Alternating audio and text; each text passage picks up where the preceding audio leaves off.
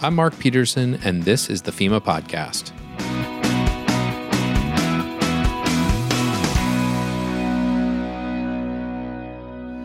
A year ago, Hurricanes Irma and Maria devastated Puerto Rico. And since that time, FEMA, numerous federal partners, and the government of Puerto Rico have undertaken one of the largest post-disaster reconstruction and humanitarian efforts in U.S. history. Major portions of the island's infrastructure are being rebuilt as federal agencies support the government of Puerto Rico's plan to restore the island's lifeline systems and enable Puerto Rico to withstand the storms to come. Never before has FEMA coordinated federal resources to rebuild an entire Commonwealth with a population of 3.3 million people, 78 municipalities, electrical, water, and telecommunication systems, seaports, airports, schools, healthcare systems, roads, and bridges. Overall, in 2017, Hurricanes Irma, Maria, and other disasters affected nearly 47 million people throughout the United States. While recovery continues, FEMA and its interagency partners remain focused and dedicated to continued stabilization and resilience of impacted communities. Mike Byrne, one of FEMA's most qualified federal coordinating officers, deployed soon after Maria's landfall in Puerto Rico to help lead the coordination of the federal government's support. On this episode, we spoke with Mike Byrne about his experience over the last year and how he sees the status of recovery in Puerto Rico 1 year after Hurricane Maria made landfall. So, Mike, set the stage for me about when you arrived in Puerto Rico. What were the conditions like? Well, when I arrived, things were pretty chaotic in that there was so much incoming. So everywhere in the island was damaged. Communications were spotty at best, even 2 weeks in. We had dramatic relief efforts underway, but there was just so much incoming. We were somewhat overwhelmed by what was happening. Good people, they were doing the best they could, but we needed to sort of evaluate what we were facing. And this is where I'd have to say, I encourage all emergency managers to be students of emergency management. And there's great work that the Kennedy School did called Managing Crisis. And it's a series of case studies, but in the summary chapter at the end, there's a particularly poignant set of information. And that is the difference between a routine event and a crisis event. Routine events, we have scripts for them. We've done them many times. We generally, with some variation, we were able to manage things. The best example I can think of is a heart attack. The heart attack victim falls on the ground, EMT shows up. You want the EMT to follow the rules. You don't want them to get creative on you when it comes to something that's that well documented, that a successful outcome is achieved by doing these things. Then we move to crisis. Crisis is things we don't have scripts for. Crisis is things where we have to create new approaches. We have to be creative. And probably the most significant thing that we have to do in a crisis is we have to accept we have a high tolerance for error because we're not always going to get it right because we just have to take chances. And that was the situation we found ourselves in Puerto Rico. There was just so much going on, so much need, so much widespread devastation. We had to take some challenges and some risk. So we already had a presence on Puerto Rico before the storm took place, and then we also had IMAT staff there, our incident management assistance team. Our FEMA's first responders were already on the ground, and so you came in a little bit after the storm had hit, and we already had a sense for some of the impacts, and certainly we saw it on the news, the effects of those impacts. What were some of the first challenges that you felt that you needed to address? Well, I think we have to first and foremost remember that this was the second storm. Irma hit Puerto Rico, while not that bad, but their response mechanisms, the response organization PRIMA, our team on the island, did a fine job managing, the impacts of what was a much smaller event. But the other important thing to remember is that the U.S. Virgin Islands got hit really bad by Irma. And all of the stockpile of water and supplies and meals that we had, we sent to the Virgin Islands because that was where the greatest need was. We even sent generators. And so not only was Puerto Rico, just vulnerable because they had just gone through a smaller event, but they were also more vulnerable because our supplies and everything had been already used up by sending them to the VI. So there was a gap there that had to be overcome, and that's where we got into the tyranny of distance and the challenge of 1,000+ mile supply chain. So, Mike, you approached the disaster in Puerto Rico a little bit different than the way we normally approach disaster response and recovery. So tell me about that approach and why was it important to you to relook at the way that we conduct business? I think it's reality of how far away you were and what the requirements were caused us to, and the lack of like a sound footing, a safe place. And the comparisons I'll draw, if you were north of I-10 for Katrina, for the most part, you were okay. If you were north of Westchester County and Sandy, you were okay. And you were able to get resources from multiple directions into you. Here we had one way in. We had one port that was really operational. We had airlift capability, but even that, was limited. And what we had to do is realize that we couldn't address everything that was coming at us. We had to kind of step back and say, hey, if we're going to get control of this, we have to start to stabilize portions of the island. And what we did was we came up with what we ended up calling Operation Stabilization. And we stopped worrying about everything. And we started worrying about 5 critical things, food, water, healthcare, blue tarps, and communications. Those were the things that we were going to focus on and make all of the ability and capabilities we had, all the resources we had were targeted for those 5 things. And to make it even more direct, we said we're only going to do those 5 things in 6 places. And we took the 6 major metropolitan areas, concentrations of people on the island, and we said we're going to stabilize those areas first for these 5 critical things so that we could then grow out from those areas and take care of the rest of the island. I wonder if you could give me some perspective comparing a disaster maybe of this similar magnitude on CONUS versus Puerto Rico. Wow. You have to think 5 to 7 days ahead. In fact, the example that one of our colleagues, Jeff Byrne, used, it's working in Puerto Rico, because of the mountainous terrain and everything. I've heard in fact, I had a lot of members of Congress that when we flew around, they said, wow, this looks a lot like West Virginia. And so we said, yeah, but imagine West Virginia hit with a storm like this, flooded like this, and then when all the resources that were coming to West Virginia got to the border of West Virginia, they had to stop and wait 5 days before you could put them to use. That's the reality, is if we had an idea or something that we needed, we had to think about it 5 to 7 days ahead of time, or else we weren't planning correctly. We weren't being honest with ourselves and honest with the people of Puerto Rico as to what we were going to be able to provide. So if you were to give me a sense of 1 year later, September 20th, a year from landfall, where are we now in the recovery in Puerto Rico?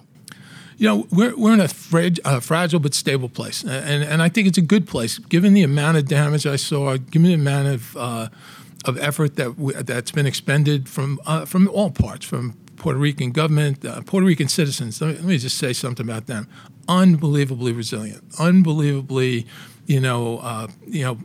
put a happy side on everything in terms of, being willing to put up with the kinds of risks that they had, the tragedies that they saw, and they still worked at it. How did I know that? Because I now have about 1,700 Puerto Ricans on my staff, and it's about 70% of my workforce, and they, even when they didn't have power, they came to work every day. They got there early, they stayed late, and they gave it everything they got. I just was totally blown away and impressed by their resilience and their commitment to their island and to their neighbors. I guess as far as the way forward, the great thing is Congress mandated us that we had to write a plan. The governor had to write a plan, and FEMA was supposed to help them. And we did. We brought in some of the best minds, the best think tanks in the U.S. and elsewhere to look at this problem set and come up with a plan. We now have that plan. As of August 8th, that plan became public. To me, that is the beacon. That's the directional guidance that we've got for the solutions that we want to attack. And that's probably something different here we're doing too. What's happened over time is FEMA's work has become commoditized. Now the commodity that business that we're in is PWs. We write project worksheets. We do HMGP grants or hazard mitigation grant program grants. And what we've kind of gotten away from is what the right solution is. I worked for Microsoft for a number of years. I never came into somebody and said, hey, I want to sell you 2 SQL servers, a BizTalk, and a Windows interface. I never said that. What I said was, hey, what's your communication, your IT problem? Let's talk about how I can help you solve that. Now, at the end of the day, did I sell them a couple of SQL servers and a BizTalk? Yeah, that's what they bought. But it was all about the solution. And that's the direction that we have going in Puerto Rico, because we've divided our operation into sectors, critical infrastructure sectors, community service sectors. We are working to find what's the right thing to do before we try to figure out what the right solution is, what the right resource that needs to be applied is. So we're looking at it as FEMA's role in this is more our contribution to the solution, and not have it be the whole solution, as we I think are prone to do when we just think about our PWs, our hazard mitigation grants. No, let's look at let's look at the problem holistically and say, all right, for power, we've got to rebuild the grid, and we have to do it in a designed way where there's less vulnerability. Okay, FEMA, what can you bring to the table? Well, we can bring these grants. We can bring this hazard mitigation. We bring these 406 mitigation things to it, and to come out with a better, well-rounded, coordinated recovery. Mike, you led the national IMAT team. You've responded to really significant emergencies in the nation's history, not just with FEMA, but also in your time before FEMA, 9/11 and Hurricane Sandy, for a couple of examples. What has surprised you about this disaster over the last year? Just the relentlessness of it. It just didn't give up. It just there were challenges everywhere we turned, and in ways where there's an expression, couldn't catch a break, right? We couldn't catch a break there, and by we, whenever I say that, we've developed an incredible strong partnership with the Commonwealth and with the leadership there. We were in this together. There's no doubt about it. There's also an incredibly strong partnership with DoD. This is I've worked every disaster I've worked. I've worked with the Department of Defense and with Defense Support for Civil Authorities, but this one was the one where it got exercised the most. We really benefited. Couldn't ask for a better colleague and partner and now friend because of what we've been through, General Buchanan. We worked on things. We looked at the conditions that we found, and we said, what condition do we want to achieve? And then we poured our resources in together collaboratively to solve those problems. Yeah, DoD is a great example of another federal agency that's coming to help us. And I think there is a sense that it's just FEMA. But truly, in this disaster, maybe more than others, it really isn't just FEMA. It's all the federal partners. Can you talk a little bit about some of the other federal partners and voluntary agencies? Absolutely. Believe it or not, because now that we've mapped out in the plan where all the possible funding sources are coming from, there's 22 federal agencies that have some level of funding.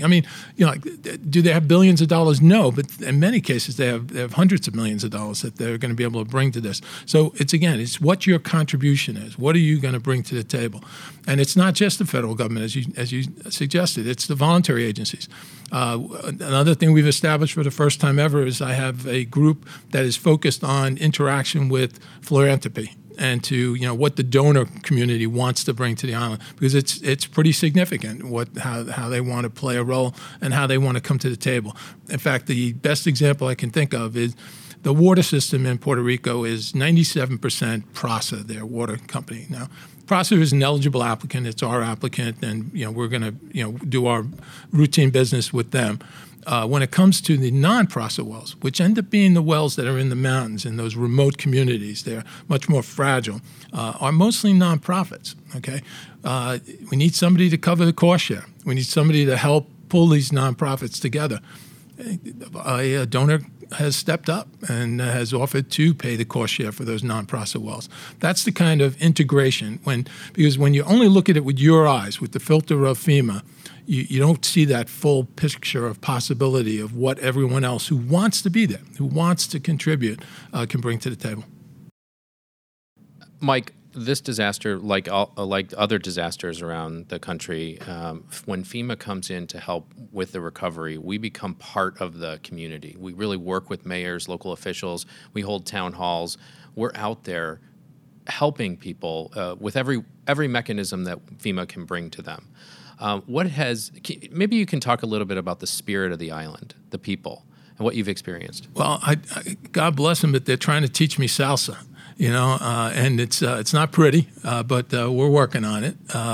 The spirit of the island, I guess one of my personal benefits, is I grew up in an area of New York City called East Harlem, Spanish Harlem, also known as Spanish Harlem. So the Puerto Rican culture was not unfamiliar to me.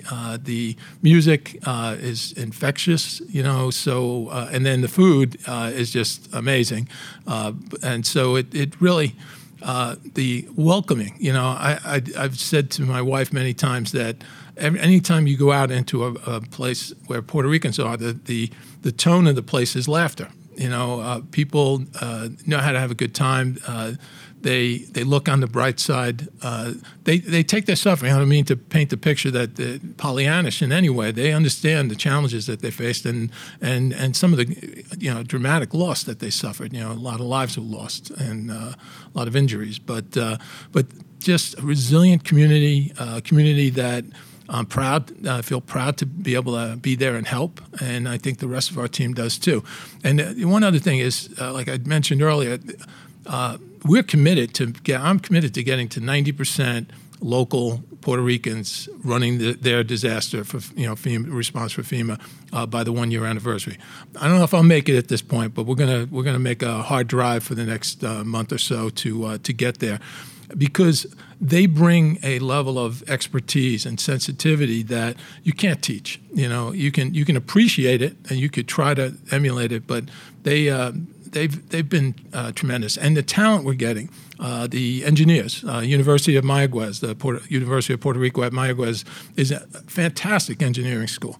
I've got a lot of lawyers on staff that are taking jobs that aren't lawyer jobs, but their ability to write, to communicate, to understand a complex problem is just really benefiting us. So I'm excited about our ability now to end up with a body of labor and of people that are committed, learning and feeling good about our profession of emergency management. And I'm hoping they stick with it, because who knows where the next one's going to hit. And I'm sure their ability to speak Spanish, their experience with a catastrophic event like Maria, is going to just make them a great asset for the community of emergency management, not just FEMA.